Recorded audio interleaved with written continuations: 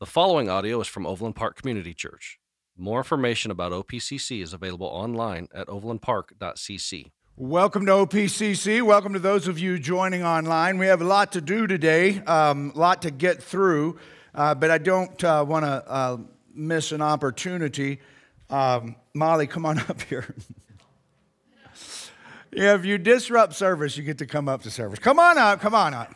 Molly, Molly gets to be in service with us today. She's got somebody downstairs working. You leave your mask on when you're up here by me. I don't want to get her COVID. So it's Molly's birthday. All right. So today, those of you online, join us. Happy birthday to you. Happy birthday to you. Happy birthday, dear Molly.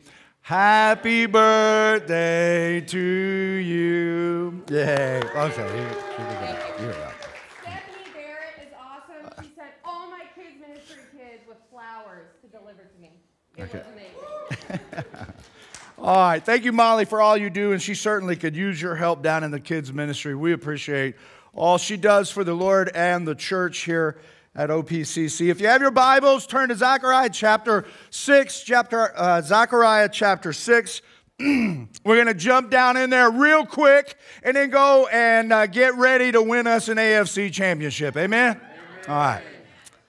And so today we look at the last night vision that Zechariah has, and then it contains an oracle after the vision, and there is a messianic prophecy that we're going to look at. And so all the way up to this point, like Zechariah has had all of these visions in one night. And then the book sort of shifts and the rest of the book is written at a little later time period. And so we'll begin to dive in and investigate some of the things that the Lord was teaching through the prophet Zechariah. But here's the deal, is that 5 centuries before the church was born. Now just think about that. Okay, so like how old is our country? 2.5 centuries, something like that? Twice as long as America has been around. 5 centuries before the church was born, we learn how the church is to be built, how it would be built, and what should motivate and create a sense of urgency in each of us. And so that just blows me away, is that 500 years before Jesus would even mention this whole idea of a church, we find how it's going to happen through this prophet in Zechariah. And so as we look, we're going to first of all look at the first 8 verses that contain the vision. And then I'll give you a little bit of a takeaway there. And then we will jump back into the remaining verses. And I'm going to give you some key phrases to hone in on.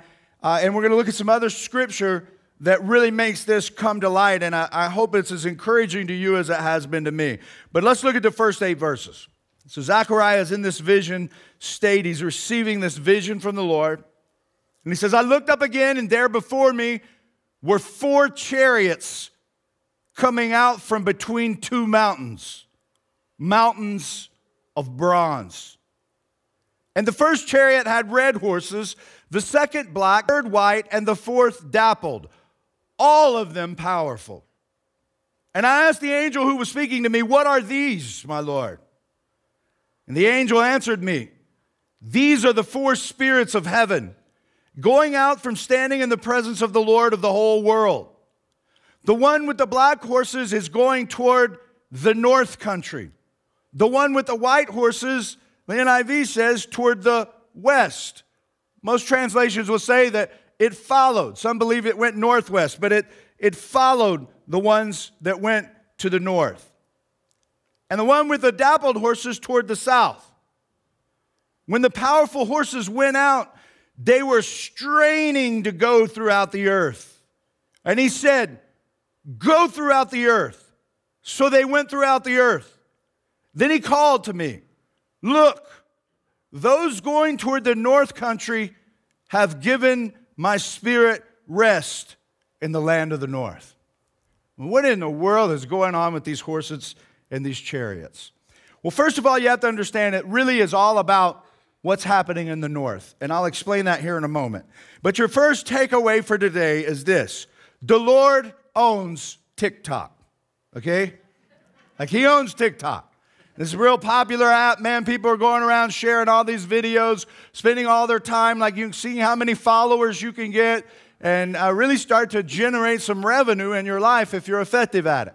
And so what I want you to know today, that what we find written 500 years before Christ is that the Lord owns TikTok. The setting is a heavenly council on a cosmic mountain. We see a cosmic mountain scene, a heavenly council that's going on. And we know that probably it occurs at sunrise. The mountains are spoken of to be of bronze. And bronze is always indicative of very powerful, obviously metal in that age was extremely important. And so it gives the idea that this is an impenetrable place. It is the abode of God. And they're reflecting the sun, okay? That's how we know it's in the morning. They have this appearance of bronze and shining. And what that tells us is that it occurs at sunlight, and it's a symbol of hope, and a new day is dawning.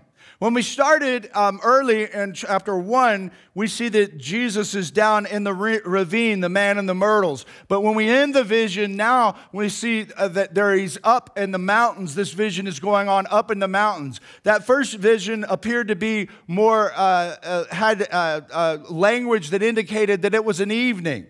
Okay, that it was a time of darkness. But now a new day is dawning is what is taking place in this symbology, in this apocalyptic literature. Chariots were vehicles used in wartime. They were made for speed, to carry a warrior, a driver and a warrior, and they would certainly increase your chances of being victorious if you had chariots, and that's why the armies numbered how many chariots they had. But in this heavenly vision, the chariots are carrying God's angels, God's judgment throughout the earth. And so north, as we have established during this series and this teaching in Zechariah, north is always a place of dominant powers, okay? And the reason that is because the surrounding nations that would invade Jerusalem would always come from the north. And so when in this imagery that God uses in this literature, like when he depicts places in the north, it's always a place of world dominant power. And so we see that in the last part in verse 8, that it says, "Then he called to me, look, those going toward the north country have given my spirit rest in the land of the north." Okay, so what we find here is that rest means that there's total victory. The Spirit of God is at rest now. And so that's what this vision is about. Because remember, we learned when we were talking about how there was a basket, and inside the basket was wickedness. And then that lead cover was placed on that wickedness, and it was carried off to the north, to the city of Shinar, Babylon. And it was waiting for a place to be prepared for it, and then it would be set in its abode forever to be away from God. And so there again, as we see that imagery of what's happening in the north. And so the north represents dominant world powers. And so what this is teaching us is that the affairs of nations are under God's directions, not man's. Even in the United States of America, as we look at all that's going on, and it can be very frustrating to us at times, we have to be reminded that God is sovereign, and He governs and controls nations. He always has and He always will. And so sometimes nations will be used to accomplish really evil things, but God is still in control of what's happening and what that nation can establish and can and cannot do. And this is the very thing that makes prophecy possible and miraculous. Is that we see that man looks like he's in control, but God says something hundreds of years before it happens, and then there's a nation that it doesn't matter how hard they try to make something happen that's not going to, that doesn't appear like it's going to happen as it was prophesied. God is always in control, and it comes to be exactly as God has prophesied it. And so what does that tell us? Well, it tells us this is a picture of the day of the Lord. Okay, so the day of the Lord, and when we think of the day of the Lord, this picture is woven throughout Scripture starting in Genesis. And as we get to Revelation, it is intensified. So when we start, and the books are organized, not necessarily chronologically, they're organized in ways that are sort of match the type of literature they are. But we do have Genesis as the beginning, and Revelation is definitely the end. And we see the day of the Lord in the very beginning of the creation story. Whenever sin happened, God said to the enemy, he said, you shall bruise his heel, but he will crush your head. Okay? The head has not been crushed yet. Okay? And spiritually it has. So the enemy can have no power over us when we're walking in the power and demonstration of the Spirit. But ultimately, the enemy is still released and wreaking havoc on the world and leading people astray. But ultimately, on that day, that will cease. And that's what that basket is about. That's carried away to the north. And that's what the book of Revelation is about. And so Zechariah, in many ways, is sort of the Old Testament book of Revelation. And so what we see is that prophecy can take place because of this whole idea of the day of the Lord, that it is coming. And so we see that as we go through the New Testament, what did Jesus do? He talked about the day of the Lord. We have the Olivet Discourse in Matthew chapter 24, where he begins to teach, and he's teaching about all of this stuff that is to happen out in the future. And this was prior to him being crucified, and people didn't really get it. But after he was crucified and rose from the dead, it started to make a lot more sense. And then the apostles, through the writings of the epistles in from Romans on through to the book of Revelation, then we have this idea of the day of the Lord like really developed. Now, if you study the New Testament, you'll see that one of the things the apostles did early in the church is they searched the scriptures and they studied the prophets. And I believe that where they spend a lot of their time is in these minor prophets, because we see that a lot of the things that they write in the epistles is an explanation, really, and a commentary of how the church is fulfilling the things that these prophets said. And so here's what we know when we think of the day of the Lord and this heavenly counsel and this vision.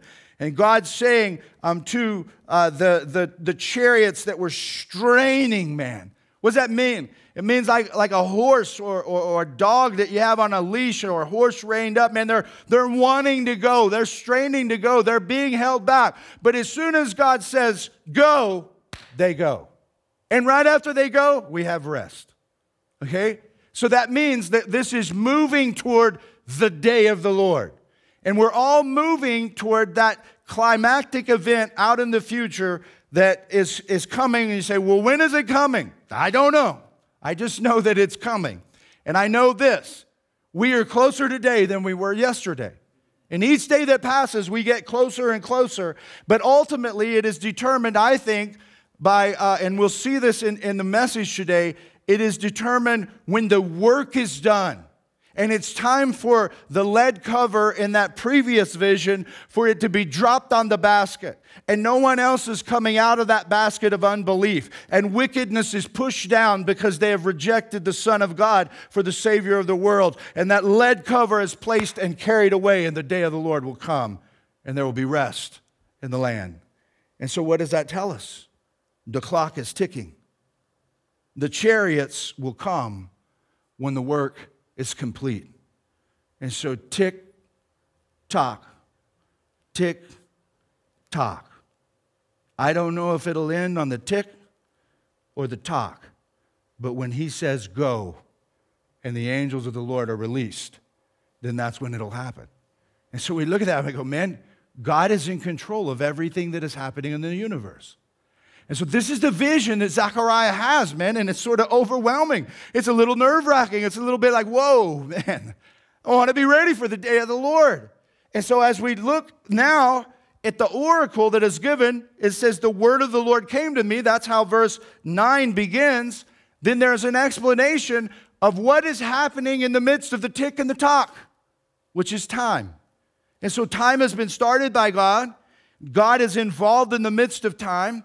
God is eternal. He is before time. He is the Alpha. He is the Omega. He is after time. So the tick and the tock will happen until God says it is over, and then we are in a state where time is no longer measured. We're no longer living in the dimension of time. We're living in the dimension of eternity, because the cosmic plan and the heart of God has been fulfilled. And all that He has prophesied in the Bible has come to pass, and it is over. And we're living, it is over as in the sense of time. And we are ushered into the dimension of eternity. And so we are eternal beings, and as soon as we are born and we come to be as souls, we're never going away. Like, there's no such thing as annihilation. When God says after that last tick or that last talk and time is no more, the people that are a part of that basket of wickedness, because they have rejected the plan of God and they have rejected the good news of the gospel, they are not annihilated. There is an abode for them. That is clearly taught in the previous vision that we learned about, and it's taught throughout the New Testament. And so then those who are part of the plan of God, and they are part of reconciling and making peace with God and walking in fellowship with Him because they have received Christ for forgiveness of sins, then there is an abode for them. That's why Jesus said, I go away to prepare a place for you, and I'm coming back. And so that's what this whole thing of life is about. And that's why it is so important for us to be in the Word and to understand and be sensitive to what the Holy Spirit is trying to teach us and say to us, so that we're walking in ways that we're always doing the work of the Lord. Because when the work is complete, then the chariots will be released and the new day will dawn. And so we go on now to this second part of the oracle. And this is what it says. And this is what is going to be happening during the dimension of time. The word of the Lord came to me. Take silver and gold from the exiles, Heldai, Tobijah, and Jedaiah, who have arrived from Babylon. Now, some time has passed. Remember, there were approximately 50,000 people who left Babylonian captivity that were released by the power of God, not because some army liberated them, but God just moved on the heart of the king there. And He issued a decree, and He let them go. And He said, if some of you want to go back and rebuild that city, go back and worship your God. And 50,000 of them went back, but a lot of them stayed.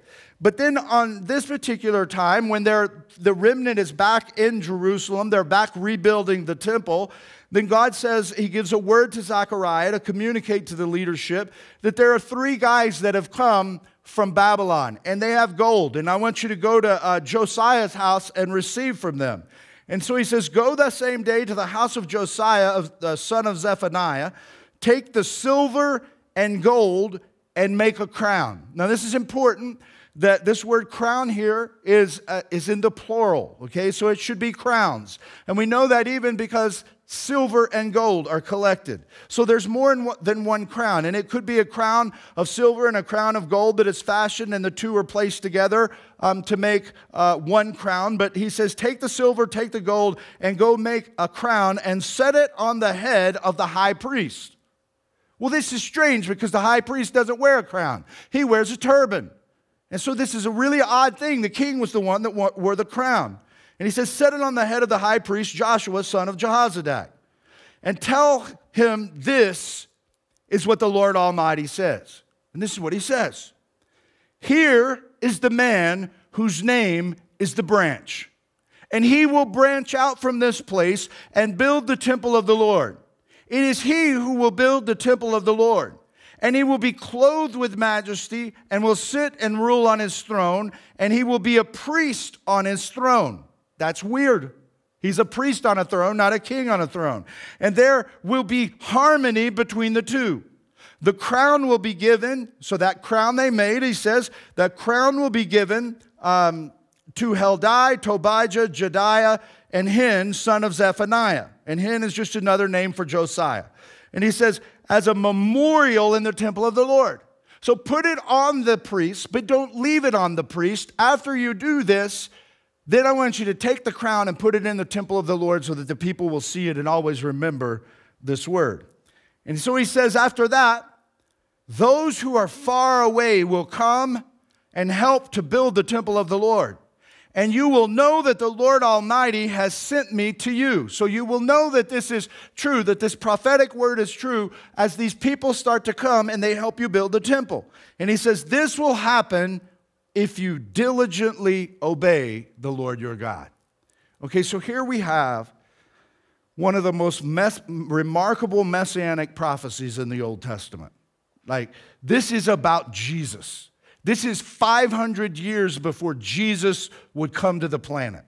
And it says what Jesus will do, what he will be like. And there are 5 key phrases that teach us how the church is built and that are really encouraging to us. So I'm going to give them to you one at a time here. And the first one is this.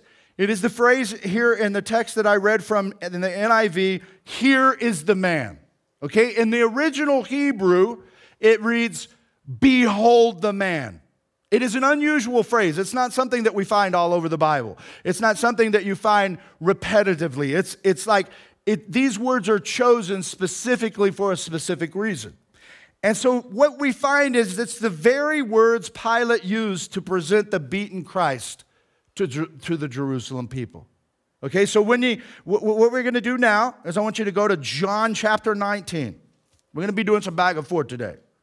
So go to John chapter 19, and I'm going to read this and let it do the teaching, okay? And so here he says, God says to Zechariah to go do this, and he starts it by saying, here is the man, or behold the man. Now watch this. Then Pilate took Jesus, and he had him flogged. That's beaten, like beaten really, really bad. And the soldiers twisted together a crown of thorns and put it on his head. And they clothed him in a purple robe and went up to him again and again, saying, Hail, King of the Jews! And they struck him in the face. Once more Pilate came out and he said to the Jews, Look, I'm bringing him out to you to let you know that I find no basis for a charge against him. And when Jesus came out wearing the crown of thorns and the purple robe, Pilate said to them, Here is the man. So he brings Jesus out in front of the Jerusalem people and he basically says, Behold the man. Pilate is not a Jew. Pilate is a Roman, okay? He doesn't even know anything about this prophecy. And again, we see that the government is always in control by God. And God will use people however he wants to accomplish what he said that he is going to do. And so it says, as soon as the chief priests and their officials saw him, they shouted, Crucify, crucify. But Pilate answered, You take him and crucify him. As for me, I find no basis for a charge against him. It's like, there's no reason to crucify this man. Now you got to understand this. This is the guy in control. This is like the guy who Rome placed in this region to control this area. And he's trying to lead the people. He has the authority to make these decisions. And he says, I don't find any reason to do this. And so they said, the Jews insisted, we have a law, and according to the law, he must die because he claimed to be the Son of God. What? So now we're seeing him start to fit some of the stuff that was prophesied about him in Zechariah. And when Pilate heard this, he was even more afraid, and he went back inside the palace. And he said, Where do you come from? And he asked Jesus, but Jesus gave him no answer. Do you refuse to speak to me? Pilate said. Now watch this. Don't you realize I have power either to free or to crucify you? He said, I got the power, man, to let you go. And this is what Jesus says. He answered, You would have no power over me if it were not given to you from above. What's he saying? I control this.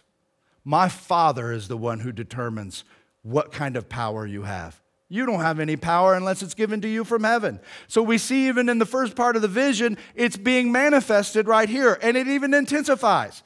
And so he says, Therefore, the one who handed me over to you is guilty of a greater sin. Watch what Pilate tries to do. From then on, Pilate tried to set Jesus free, but the Jews kept shouting, If you let this man go, you are no friend of Caesar. Anyone who claims to be a king opposes Caesar. And when Pilate heard this, he brought Jesus out and sat down on the judge's seat at a place known as the stone pavement, which in Aramaic is Gabbatha. And it was the day of preparation of Passover week, about the 6th hour. And he says, "Here is your king," Pilate said to the Jews.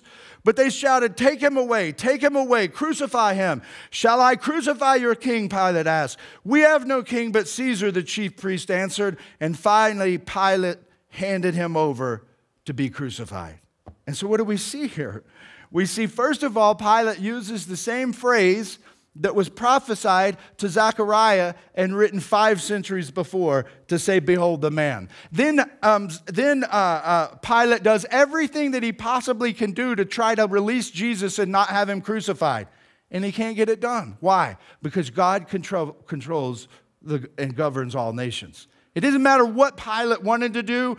Jesus was going to be crucified, and it wasn't going to be because the Pharisees wanted him crucified. It wasn't going to be because the people didn't recognize he was the Messiah. It was because God the Father knew that all humanity was sinful and somebody needed to die in their stead. And whoever was going to die had to be perfect. They had to be able to wipe away all sin. And so hell wasn't going to keep Jesus from being crucified. He came to die. Nothing was going to stop that. And so that's the first thing we see is, behold the man. Now, the difference between the two visions, or the vision of Zechariah and the instance of Jesus saying, when Pilate says, "Behold the man," and Zechariah says, "Behold the man," is the difference is that with Pilate, it was the humiliated Christ, but with Zechariah, it is the triumphant Christ. It is the Christ that will return to the planet as he said he would after he rose from the dead. Okay, so that's the first thing we have to take away. Here's the second one. The branch will branch out. He says, here is the man, and what is his name? The branch. And he will branch out from this place. Okay, now, so what this means is that he would have an insignificant beginning, but would branch out to dominate the world. That's what's being said here. The branch that will branch out. He will start from an insignificance. Jesus was born as a baby in the insignificant town of Bethlehem. Later he moved to the place of Nazareth. He was a carpenter, which meant that he was not in the upper echelon of society. He just did a normal trade that his family was involved in. When Philip went to Nathanael and said, "We think we found the Messiah. It's Jesus of Nazareth." Nathanael said, "Nazareth? Can anything good come from Nazareth?"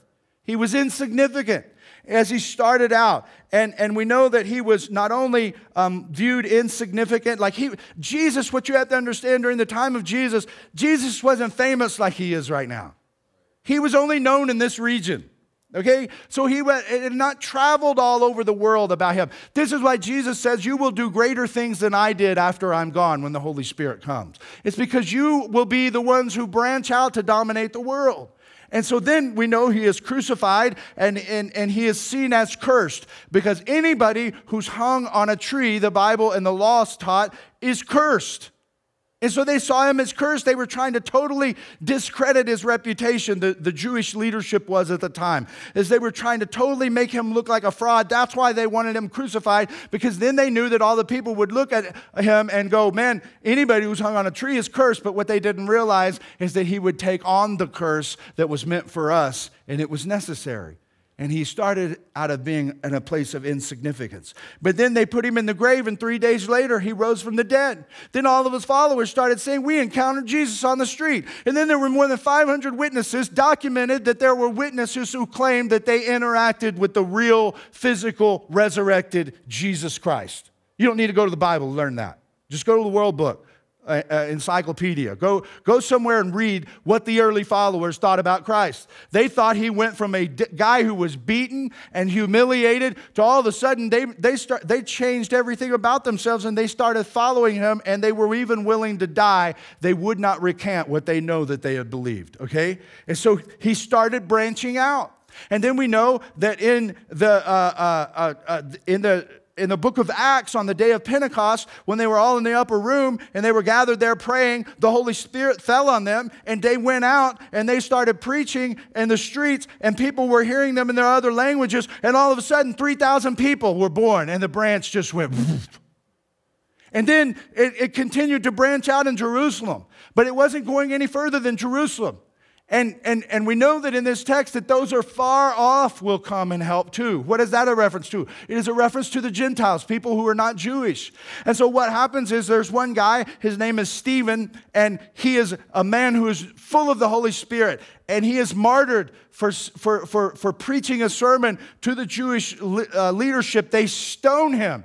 And he says, look, I see Jesus standing at the right hand of the Father. And they kill him on the spot. They pelt him with rocks and he dies. And then all of a sudden, all of these people who were in Jerusalem that were believers, they got nervous. They got nervous, man, they're going to start killing us. And you know what they did? They branched out. And within a few years of the time of the death of Christ, Christianity traveled the globe. And it's still traveling today. It's branching out. See, we are part of the branching out. And this is so important for us to understand, is that he will dominate the world. And how will he dominate? Well, this is the next phrase I want to share with you. He will build the temple. It says that he will branch out from his place and he will build the temple of the Lord. It is he who will build the temple. He repeats it 2 times. Okay? So that means that this is really, really important. And so this is not Zerubbabel's temple that was being built at that time because it was nearing completion. This was the temple of the Messiah. Now I direct you to 1 Corinthians chapter 3. All right? This is good. And so there were people, man, they were starting to come to the Lord. And some of them came to the Lord under the teachings of an evangelist by the name of Apollos. And Apollos could wax eloquent, man. And he was used of the Lord. And so a lot of people came to know the Lord under him. And then there were a lot of people that were coming to know the Lord under the Apostle Paul's teaching. And so some people were saying, I choose Apollos. And some people were saying, I choose Paul. It's kind of like saying, well, I go to the Catholic Church. Or some people say, I go to Church of the Resurrection. Or I go to, God said, like that doesn't matter. You know what matters? Is one thing, is what God is doing. But first of all, is there the teaching of the word happening? And so in this division, in this place of this division going on there, people saying, well, I belong to this and I belong to that. Paul writes this, what after all is Apollos? And what is Paul? Only servants through whom you came to believe. I'm starting in verse 5. And he says, as the Lord has assigned to each his task. That means every one of us has a task. He said, I planted the seed, Apollos watered it, but God made it grow. If God isn't making it grow, it doesn't matter. Like it doesn't matter what's happening. It doesn't matter how many people. It doesn't matter how many works are done. If God isn't making something grow, it does not matter. And that is so important to church growth. So neither he who plants nor the one who waters is anything, but only God who makes things grow. The man who plants and the man who waters have one purpose. That's all of us. He says we have one purpose. And each will be rewarded according to his own labor. This is to the believer that this is written. For we are God's fellow workers. You are God's field, God's building.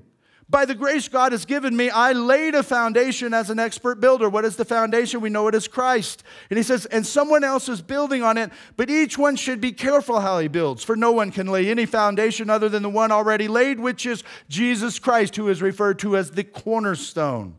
If any man builds on this foundation using gold, silver, or costly stones, that's kind of interesting that he says, go take the gold and silver from Heldai and all these other fellas. He says, anyone who uses that kind of stuff, or wood, hay, or straw, his work will be shown for what it is, because the day, what? The day. That's the day of the Lord.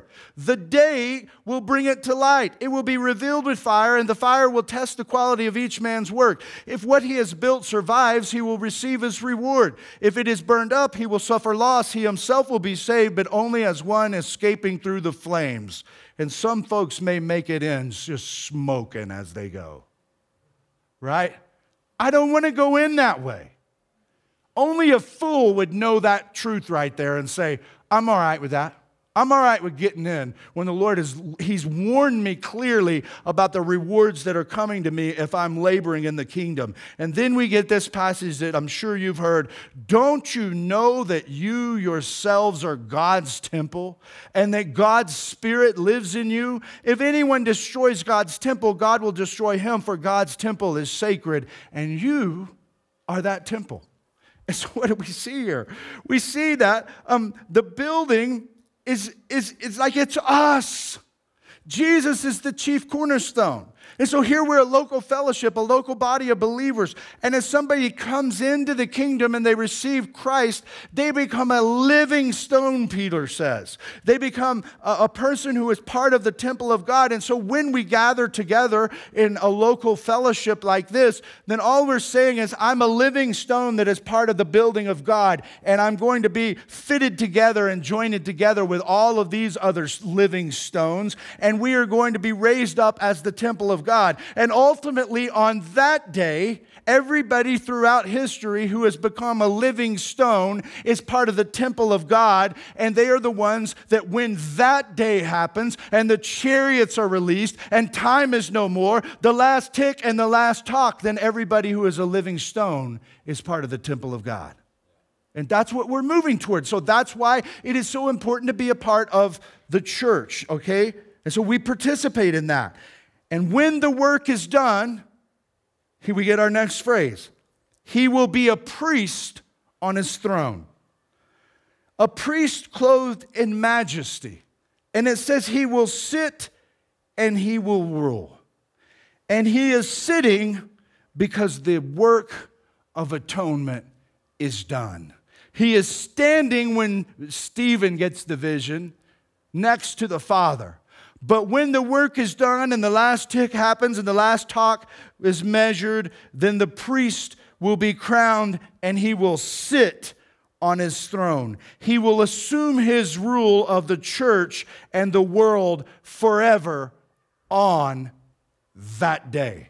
So that day is so very important, because when I start to understand, oh, geez, man, there's a day coming out there. Then I start wondering about how I'm living my life in preparation for that day. Because the only time that you get to prepare for that life is during the tick and the talk that is measured from your birthday to your death day. And that determines how you prepare for when that day comes. Because when that day comes, all of the living stones will be rewarded according to their labor that they participated in with the master builder, which is God. And we labor together and we serve together. And on that day, we will be rewarded for the work that we have accomplished. And so, when the work is done, the high priest or the priest will sit on his throne and assume the rule. And the result is the last phrase: there will be harmony between the two. Now, what in the world is that about?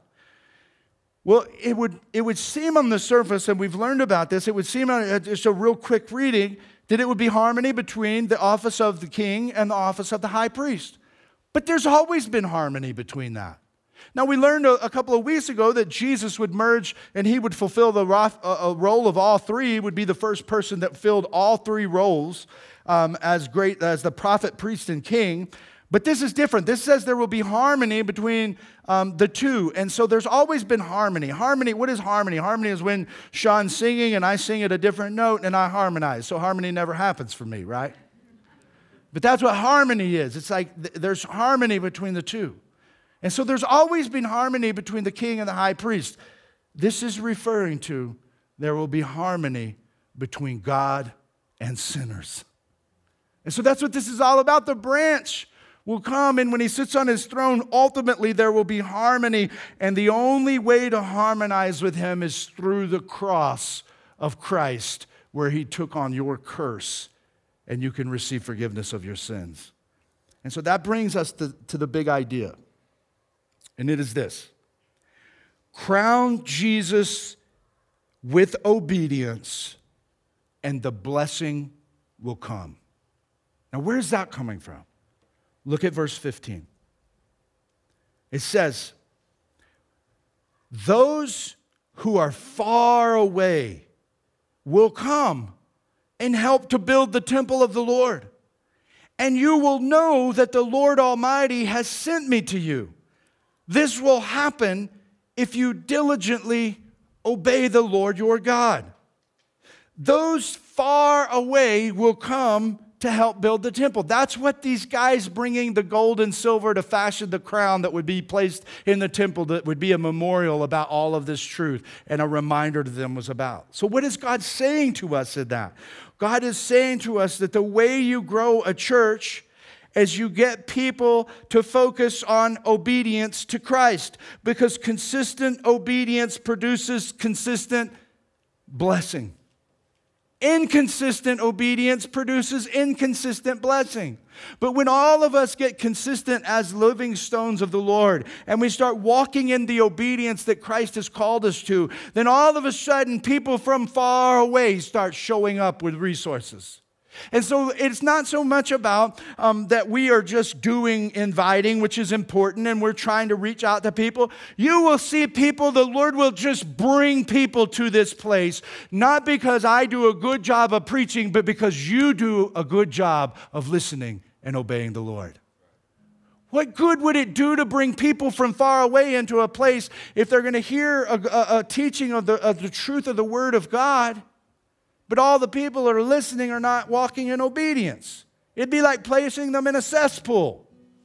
But man, when you get a group of people who are walking in obedience, and you get a minister who's teaching and people who are believing in the Word of God, and they're recognizing where the Word is calling them to obey, and they're stepping into that obedience, then all of a sudden, man, God looks down and He's like, all right, boys, let the golden oil flow on this place, because there are living stones everywhere. And that's why I keep challenging you to make disciples that make disciples. Because one thing that I can point you to over and over, emphatically, without a doubt, Jesus said, one thing you are to do, go make disciples and teach them everything I've taught you. And so every time we have a disciple maker that says, man, I'll walk that obedience out, then the floodgates of blessing can fall on this place and the Lord can bring more from far away. People who want to know the Lord, they haven't found Him yet. And all of a sudden, they'll just walk through the building. I've had people who have come to the last ministry that I was leading. They were totally high on meth, man. And they didn't even know why they walked in the doors of our church and got sober on that day. Because the Lord brought them in. Why? Because we were walking in obedience. And the Lord knew, man, bring those far away so that the two can be reconciled. The sinner can be reconciled with me. He can walk in freedom. And before that lead cover is placed on that basket and carried away to its abode, man, that person is saved. And so when we look at the world and we go, why does God tolerate wickedness? He's being patient so that people would not perish and more people's fate is not determined forever and ever and ever. And so, man, like we look at that and we go, wow. And we close, like, I'm not going to read all of this passage, but in Revelation, chapter 19, verse 11. I saw heaven standing open, and there before me was a white horse, whose rider is called Faithful and True. With justice he judges and makes war. His eyes are like blazing fire, and on his head are many crowns. Like, don't you want to put something on the king's head? Like, there are many crowns. And I believe that it is us walking in obedience and crowning him as king in our lives. And so that's what it's so, like that's what the church is about. The church is about people understanding how to hear the voice of the Lord by sitting in the Word and recognizing this is not a feeling I'm having. Here's truth that I can apply it to and go, man, God is calling me to walk in this obedience right here. And I'm going to step into it because I believe the blessing is going to flow. See, there are too many people in today's modern church that want the blessing of God without walking in obedience, and it ain't coming. It ain't common. The only way to get the blessing of God is to walk in obedience. And the more we walk in obedience, the greater our freedom, and that's why we're committed to discipleship. And so here's the deal, man, is I would encourage you, man, to think through all of this. And I would encourage you to think about why discipleship is so important. And think about whether or not you should be resisting it. Because it's hard. Like, I know it's hard. I know because I'm trying to lead people to do it. Like, I'm trying to lead them to be a church that really does what Jesus said to do.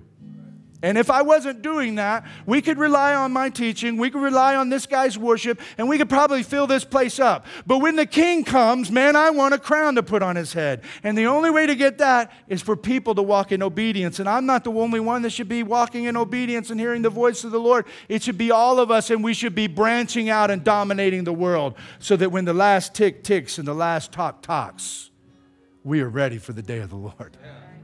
All right? And so here's what I want to do, like in celebration today. Like if you need to make a decision for the Lord, like you could just put something like in the offering plate or tell me on the way out or email me, jimmy@overlandpark.cc, and I will help you, okay? I will help you or someone will help you. But today, like I'm excited.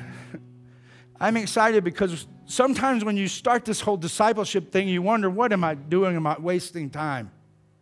But then you sit with some men and you start asking them, okay, tell me about this. And you begin to recognize as you're conducting an interview with them, man, this stuff is in them. It is in them. They are men of the Lord or women of the Lord who are ready to walk out their obedience in Christ and go and make disciples that make disciples. And so today is a celebration day at OPCC because we got 3 disciple makers to commission for the Lord and release them on behalf of the body to go and make disciples that make disciples, man. And so I'm going to ask Peter and Mike and Chris to come up. And then I'm going to ask all the disciple makers who've been released to make disciples. I want you to come up. You guys come right up here in the middle. Right here. These men are listening to the Lord. They're following Him. Jason, Molly, like if you've been released, you're making disciples. Come. I know we have a lot that aren't here or are downstairs. We're going to lay hands on these guys. Yeah, Corey. Sean, you keep playing and pray while you're playing. If you're like, man, I'm hungry for some discipleship, talk to these guys on the way out. We got some ladies that are on deck coming out soon. But let's pray for these guys and ask the Lord to help them in their ministry. Heavenly Father, I thank you for this day. I thank you for Peter. I thank you for his heart, Lord. I thank you for his commitment to you. I thank you for the way he's grown. I thank you for the way, Lord, he will eat your word. He will listen to your voice as you take that word and penetrate his heart, and you prompt him to walk out obedience in his life. Thank you for letting me walk with him. Thank you, Lord, for his faithfulness, his desire to be fruitful. And I pray for him as a disciple maker at OPCC that you would bless him, Lord.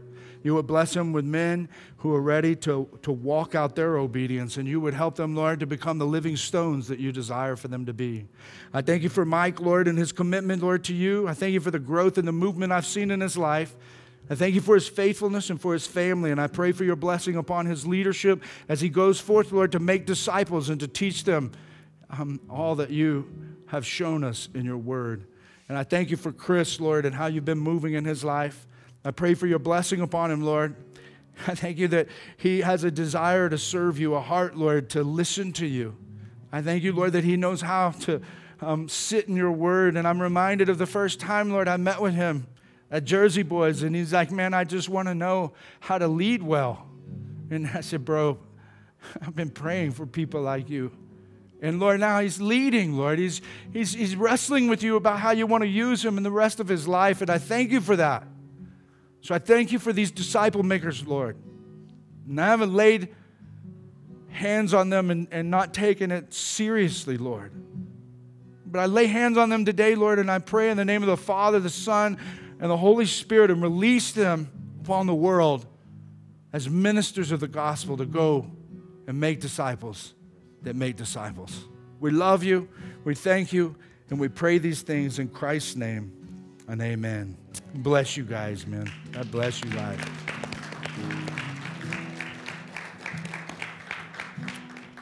I'm going to let Sean play us out in some celebration. If you'd like to come and pray or pray where you're at, but however you feel led. And all together, we go and be victorious for our Chiefs. Amen.